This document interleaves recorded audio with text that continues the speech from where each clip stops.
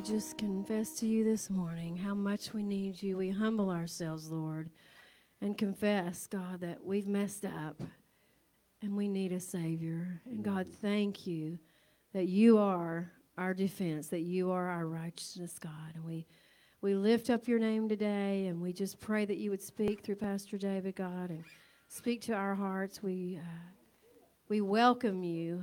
Holy Spirit, come and move. In Jesus' name. Amen.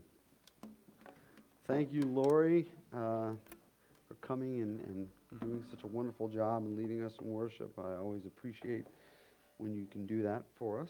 Wherever, there you are back there. I knew you were back there somewhere. So, all right. So we have still quite a bit of sickness around the church. Ellen Hamby got COVID.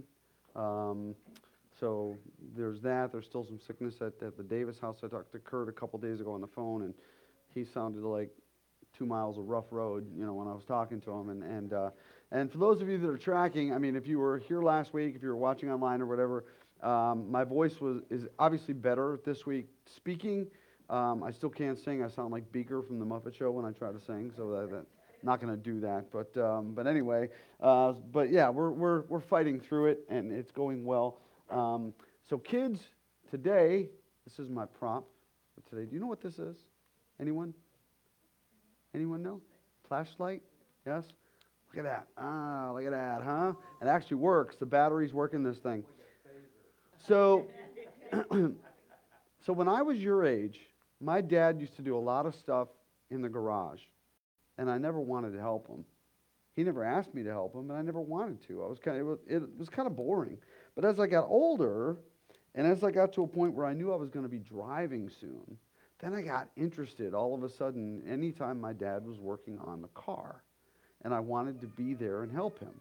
Now, he had every tool you could think of, all kinds of really cool tools, wrenches, things that went whatever that was, right, all that stuff. He had all of that. And so I would go out there, and he'd be working on the car, and I would say, Dad, can I help you? And he would say, okay. And he would always give me the same tool. A flashlight. He would say, point this flashlight right here so I can see what I'm doing. And that was frustrating. That made me upset. I wanted to do more. I wanted to play with the stuff that went, right? I wanted to do that. And he just had me pointing the light. And it felt like I wasn't doing that much. But you know what? Now that I'm older, now that I've had my own kids and they're grown, I understand that anytime you ask anybody if you can help them, no matter what you can do, even if it's just pointing the light, it's important. And the same is true when God asks you to help someone else. When you feel in your heart that you should try to help somebody, the first thing you might think is, I can't do that much.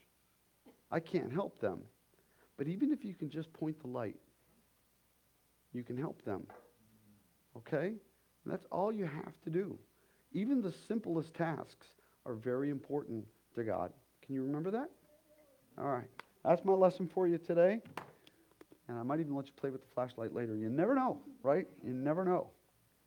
So welcome to all of you. Welcome to those of you that are watching us online today. It's hard to believe, but this is our last week in our 4-part series called Back to the Basics. And so far we've covered prayer, we've covered scripture, we covered confession last week.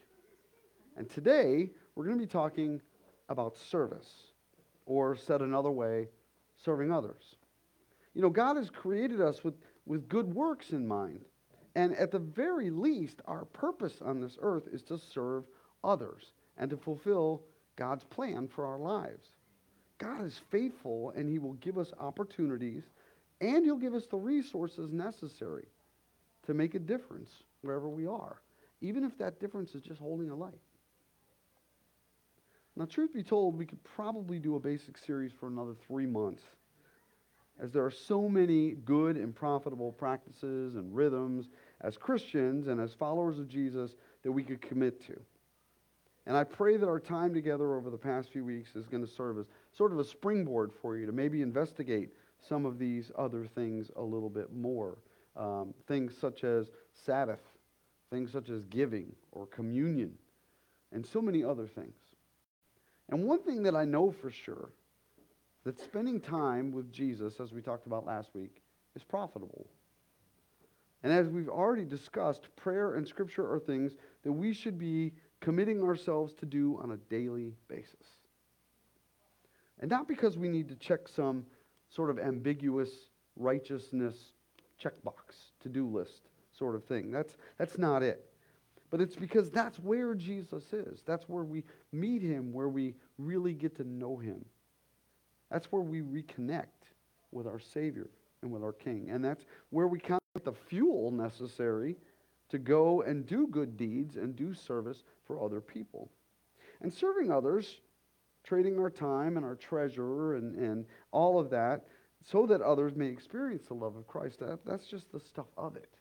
It's the topic today that we're going to be talking about a little bit more, that idea of kingdom-minded service. And so let me pray for us as we get started today. Jesus, the example that you set is so amazing. It's a standard that, quite honestly, sometimes we have a hard time living up to. The way that you loved others, the way that you gave yourself for others, it's a north star. It's a compass point for us. It guides us through the dark and the weary night.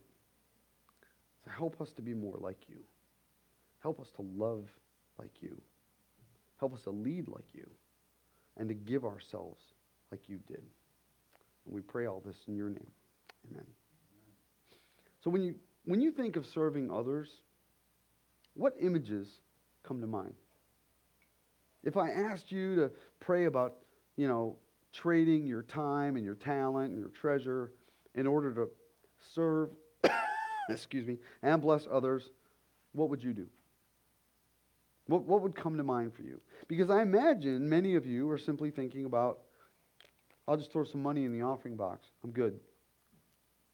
And it might be, something else. It might be more than just giving money. Maybe doing a service project, okay? If you've ever been on a mission trip, you know that coming off of a mission trip can be this amazing experience. My son, Ian, took a mission trip with Maryville Christian School his senior year. And he was excited when they were leaving for the mission trip. But I'll never forget picking him up at the airport. All these kids, all these teenage boys coming off this flight, and they were all wearing these multicolored, hoodies that had been handmade down in Guatemala where they were. They all looked like they were, the tour team for Bob Marley. I mean, they were all, you know what I mean? And they all came off, and they were just full of energy, and they were all excited and just fired up. Couldn't wait to go back. Couldn't wait to do it again, just to get in there and to be the hands and feet of Jesus. And I remember thinking, wow, I want to do that. I want to feel that. And whatever that looks like, I want to feel that. And there are so many avenues of service for us. There are hundreds of ways that we can serve other people. That's just the truth. And it might be beneficial, like a beneficial use of time. And I'm not going to list them all today, because that would be kind of a boring sort of bullet point time here, just to say, well, you could do this, and you could do this, and you could do this. Some of you may walk away feeling guilty because you haven't done this, or whatever. And that's not really the point of today's message. Today what we're going to do is we're going to look at the motivation behind why we do those things, the motivation behind the action. And I believe in the long run, that's going to serve all of us more than just a bullet point list. Now, how many of you remember or had one of these? Right? Mine was red. That shouldn't be any surprise to any of you, especially you can see my truck out there. Red is my color, right? So mine was red, and I did have one. We all did, right? At some point. This WWJD bracelet.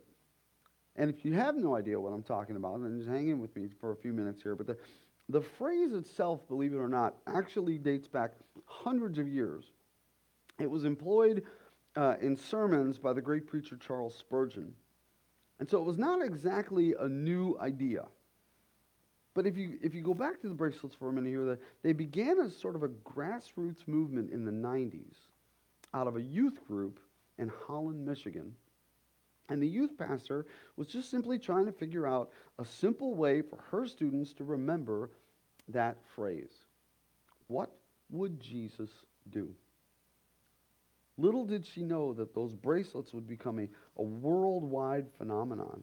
And it would spark an entire generation of people that were asking that question.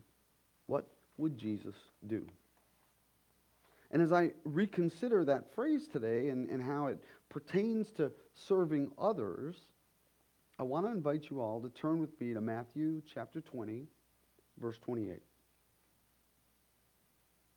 It says, even as the Son of Man came not to be served, but to serve, and to give his life as a ransom for many. The Son of Man, the King of Kings, did not come here to be served, did not come here to be waited on, did not come here to be treated like what we think of royalty, the King of Kings. He came to serve others. Christ came to trade his life and his energy and his time and everything that he had so that others, like you and I, could have life. And in our case, eternal life. And as we follow him and as we learn to live like he did, we're called to give our lives in a similar way, like he did, so that others may experience life and hopefully eternal life. And Jesus answers many of our objections through the Gospels. I started writing down these just quick, and I'll be completely transparent with you, objections that I've used. Objections that came very easy to me. You may be thinking things like, well, what if I don't like that person? How am I going to help them? Yet Jesus says, love your enemies and pray for those who persecute you. Okay, all right. What about my neighbors? What about the people that I don't even know? Jesus would probably have you read the story of the Good Samaritan, found in Luke's Gospel, where Samaritans were hated from the Jews, and yet it was the Samaritan who helped that Jew that was injured. Okay, what about my day-to-day life? What if I'm having a bad day? What if I'm just having a hard time? What if I simply just can't function today or do anything meaningful for another person? Now, those of us who've been going through various stages of sickness, I think we can identify with that. I had that one day where me and the couch, we were the best of friends. And there was a lot that didn't get done, at least on my to-do list, right? What about those days? What about those days where you're just so worn out? Well, a couple things come to mind here. And the first one is something that Jesus said to the Apostle Paul. Paul said this. He said, but he said to me, my grace is sufficient for you, for my power is made perfect in weakness.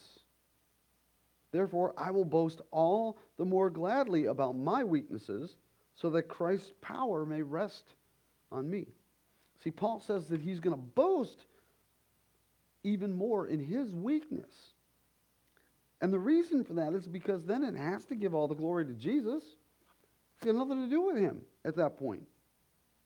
So on one hand, I want you to be confident that even in your weakness, God can still use you and what you have to offer, even if it's just a little bit. The truth is, even if you can just send a text message, you're able to send somebody an encouraging note. It's so easy. I'm not one of those people that is, looking for constant affirmation. Not anymore. Maybe back in my youth, yes. But every once in a while, I get a random text message. And you can't believe the difference that it makes. Even if it's just as innocuous as, hey, I like that shirt you were wearing today. It has nothing to do with the sermon, nothing, right? Hey, that was a funny joke. Something like that, right? But whatever it is, and sometimes it's just, wow, thank you. somebody thought for just a minute just to reach out. And I try to do the same thing. You know, if I'm going through my week and listen, we're all guilty of this. Our week gets ahead of us, okay? Our days get ahead of us.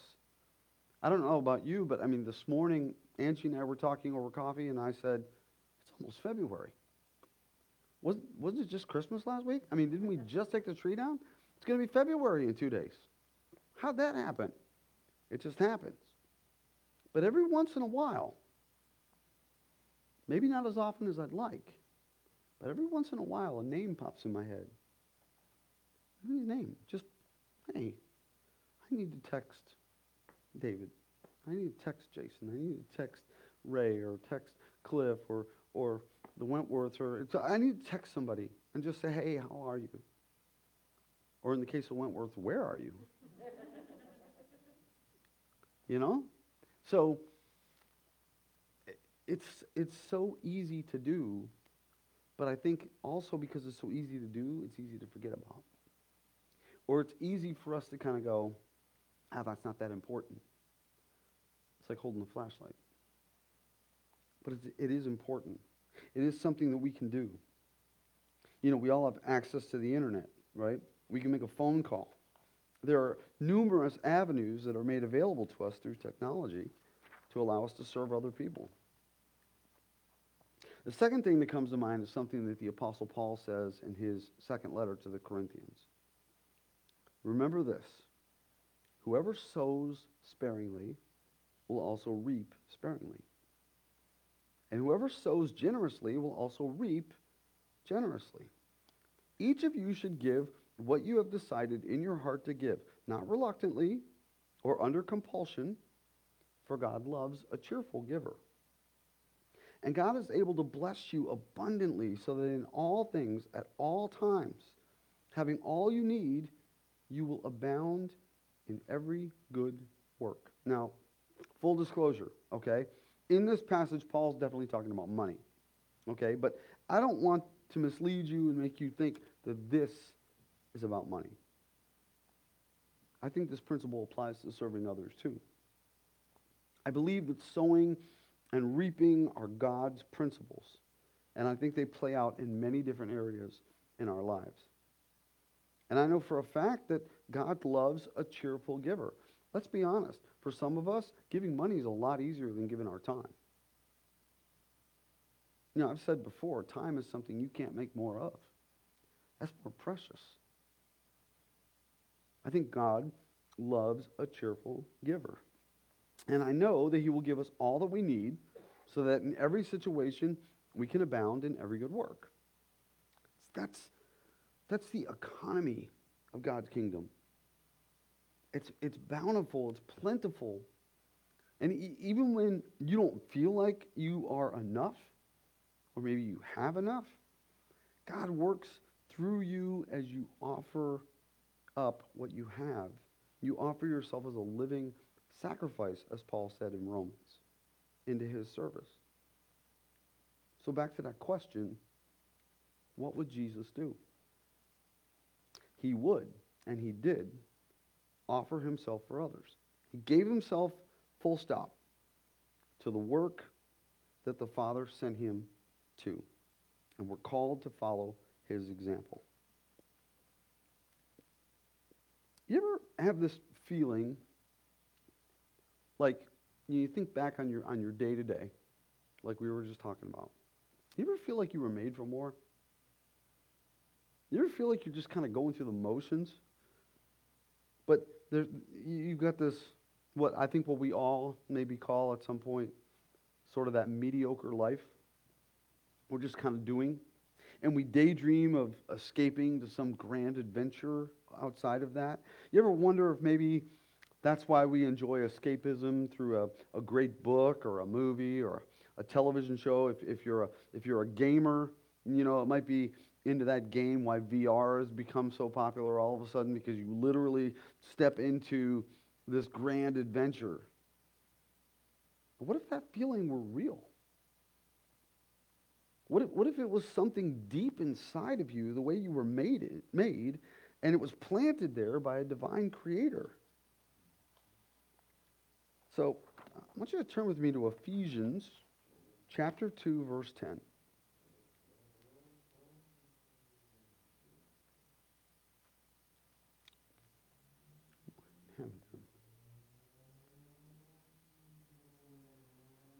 It says, "For we are his workmanship, created in Christ Jesus for good works, which God prepared beforehand that we should walk in them."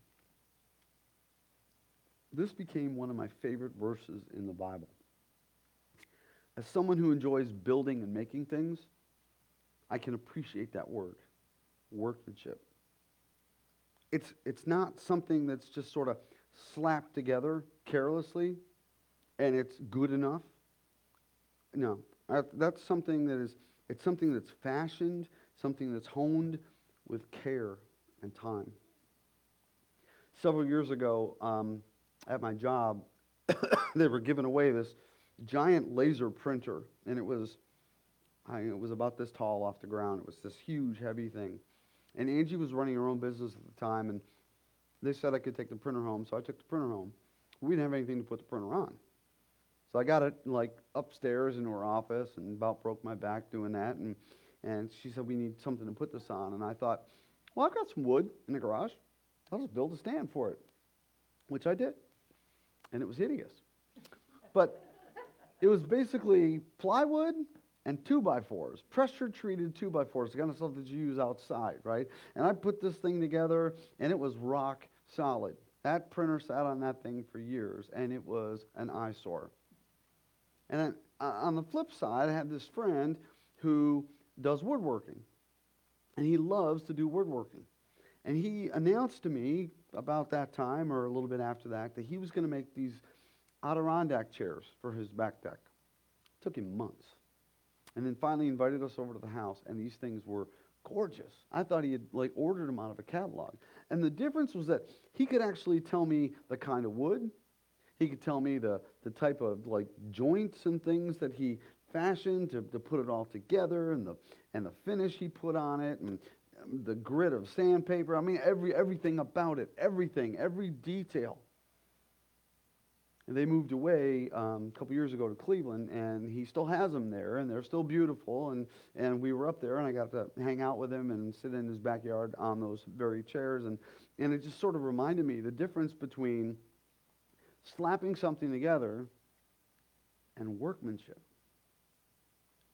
See, when Paul reminds us that we are his workmanship, he's using that language because he understands that we weren't just slapped together. You got some, random cells here and some random cells here, and look, there's a David Huey. No. This was on purpose, believe it or not. I mean, this was, it's true for all of us. Just go home, look in the mirror, and go, this was on purpose.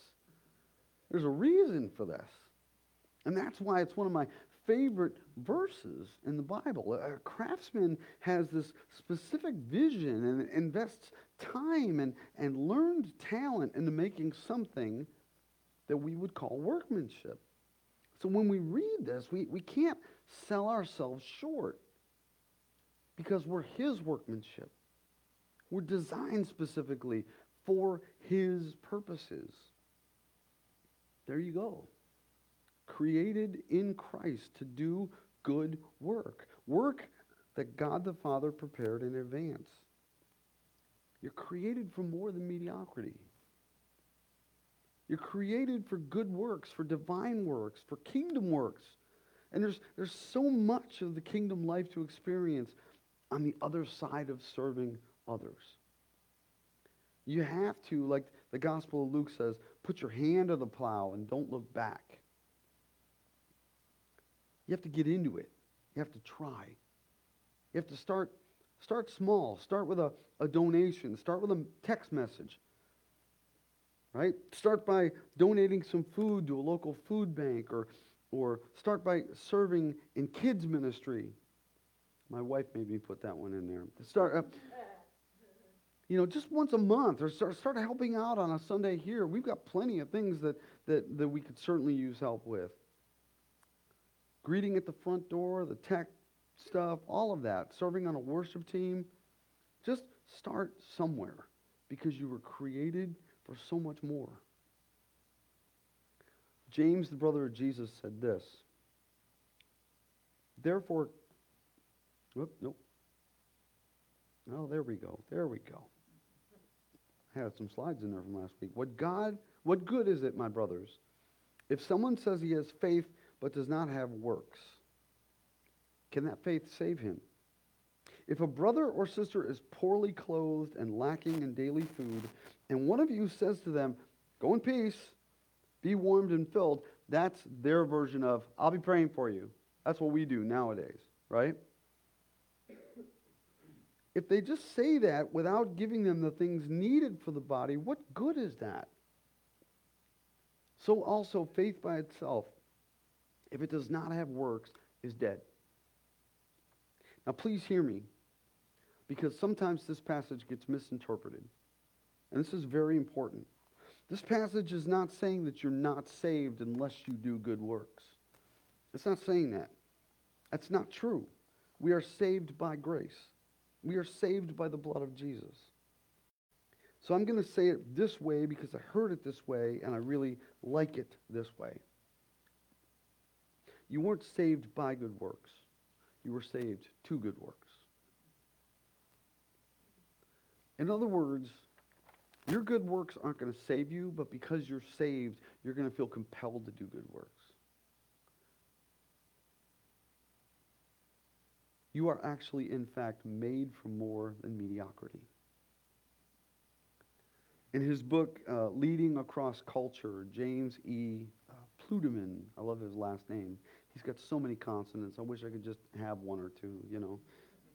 We're short in the Hui family with consonants. But he reflects on an experience that taught him the eternal value of service and working hard,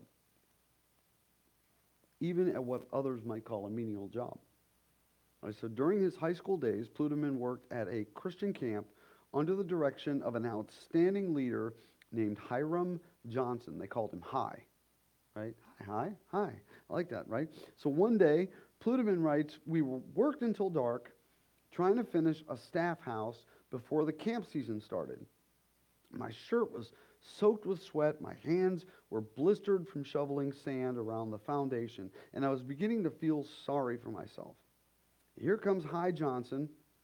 He strodes, around the corner of the building, and he watched what we were doing for a while, and then quietly reminded us that the staff who were moving into this house would be a big help to the camp.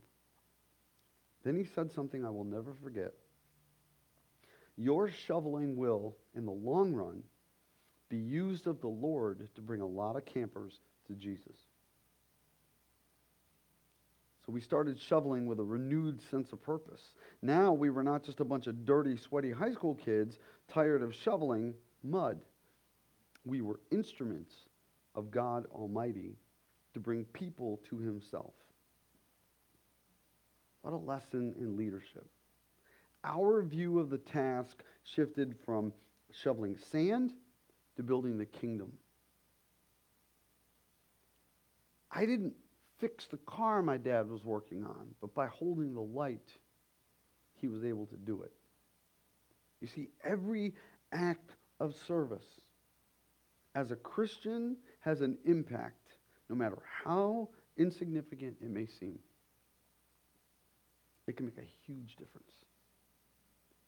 We've covered a lot of ground these past few weeks, and again, I hope and I pray that it's been a springboard for you. At the very least, I hope that you find regular time for prayer. You find regular time in the Word every day or week. I pray that you feel confident and empowered in confessing your sins and praying with other believers. And finally, I hope that you find a meaningful place to serve others. I trust in serving others that you will experience in new ways, in fuller ways, the love of God. Excuse me. I know I have. And I know that it's not always been like a one and done kind of thing. sometimes you have to try different areas. And it won't take you long to realize that you may not be a fit in a particular area. I've volunteered in places and thought right away after the first go, that's not me. I've been dragged literally kicking and screaming into volunteering. I had a friend, Paul Fain, who was serving in children's ministry. This is probably a decade or so ago. And they were putting on these plays for kids. And they needed somebody with energy. They needed somebody, that they could connect and all that sort of thing. And he kept saying, this is you, this is you. No, it's not me. That's not me. No. I said, I can barely handle my own kids at home. I don't know that I can handle a room full of other kids. Well, I got dragged kicking and screaming into that. I did that for a while. Then I started teaching large group kids. And it was during that teaching of large group kids that God spoke to me again and said, see, this is what I called you to do. This is what you're wired for. Take this and explain it so that others can do something with it. And you're not off the hook. I want you to do something with it too, but you know what I mean, right? And that's what led to this. But see, everybody's walk is different. Everybody's journey is different. And everything you do matters. Everything. Never think for a second that it doesn't. But if you're not doing something, if you're not serving others in any way, I urge you, start praying about it. Let somebody drag you kicking and screaming into something that you think you're not equipped for. Because God knows better. And sometimes other people do too. In 1 John 3:16 it says, this is how we know what love is. Jesus Christ laid down his life for us. And we ought to lay down our lives for our brothers and sisters. And when we say lay down our lives, we're literally not talking about giving up our life. But what we're talking about is giving up our time. Giving up those precious minutes and hours to serve other people. The life of faith is a marathon. It's not a sprint. Okay, so you don't have to do everything all at once. Don't leave here today and burn yourself out. And then send me a text message that I don't want to get. Okay? Don't do that. All right? You don't have to do everything all at once. I want you to start small. Experiment a little bit. Ask God to show you. And just make sure that you start somewhere. If any of you have any questions or any suggestions for ways that you think you can serve, honestly, it could be something that hasn't even occurred. Please let me know. Please let one of the elders know. If you'd like to serve here, I'll put you to work. All right? We'll find stuff to do. Okay? If you'd like to try that, that'd be great. Or just if you want to reach a ministry outside, I'll be happy to help you do that too. I'll connect you with the right people, whatever it looks like. That's just my encouragement for you. Okay? We can talk about it all day, but we want to do it, not talk about it. This is how we transition from doing church to being the church. And that's what we want. We want to be the church. Amen? All right, let me pray for us. Father, I thank you that you are the kind of dad that lets us help.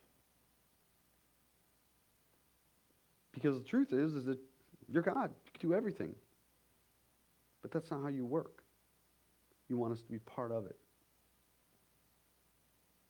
And I thank you that we get the opportunity to serve others. We get to love others. That it reminds us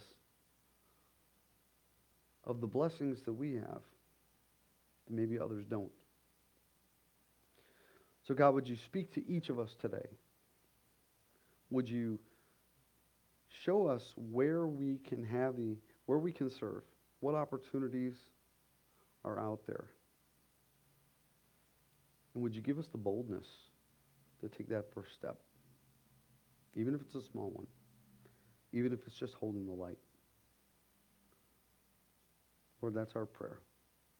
And all God's people say, amen. Thank you for those of you that are watching online today. Thank you for those of you that are here. As I cough, for those of you that are still sick, believe me, my sympathies are with you. We're all getting better. We're all getting stronger. I look forward to seeing all of you next week. God bless. If you need anything, please reach out. Amen.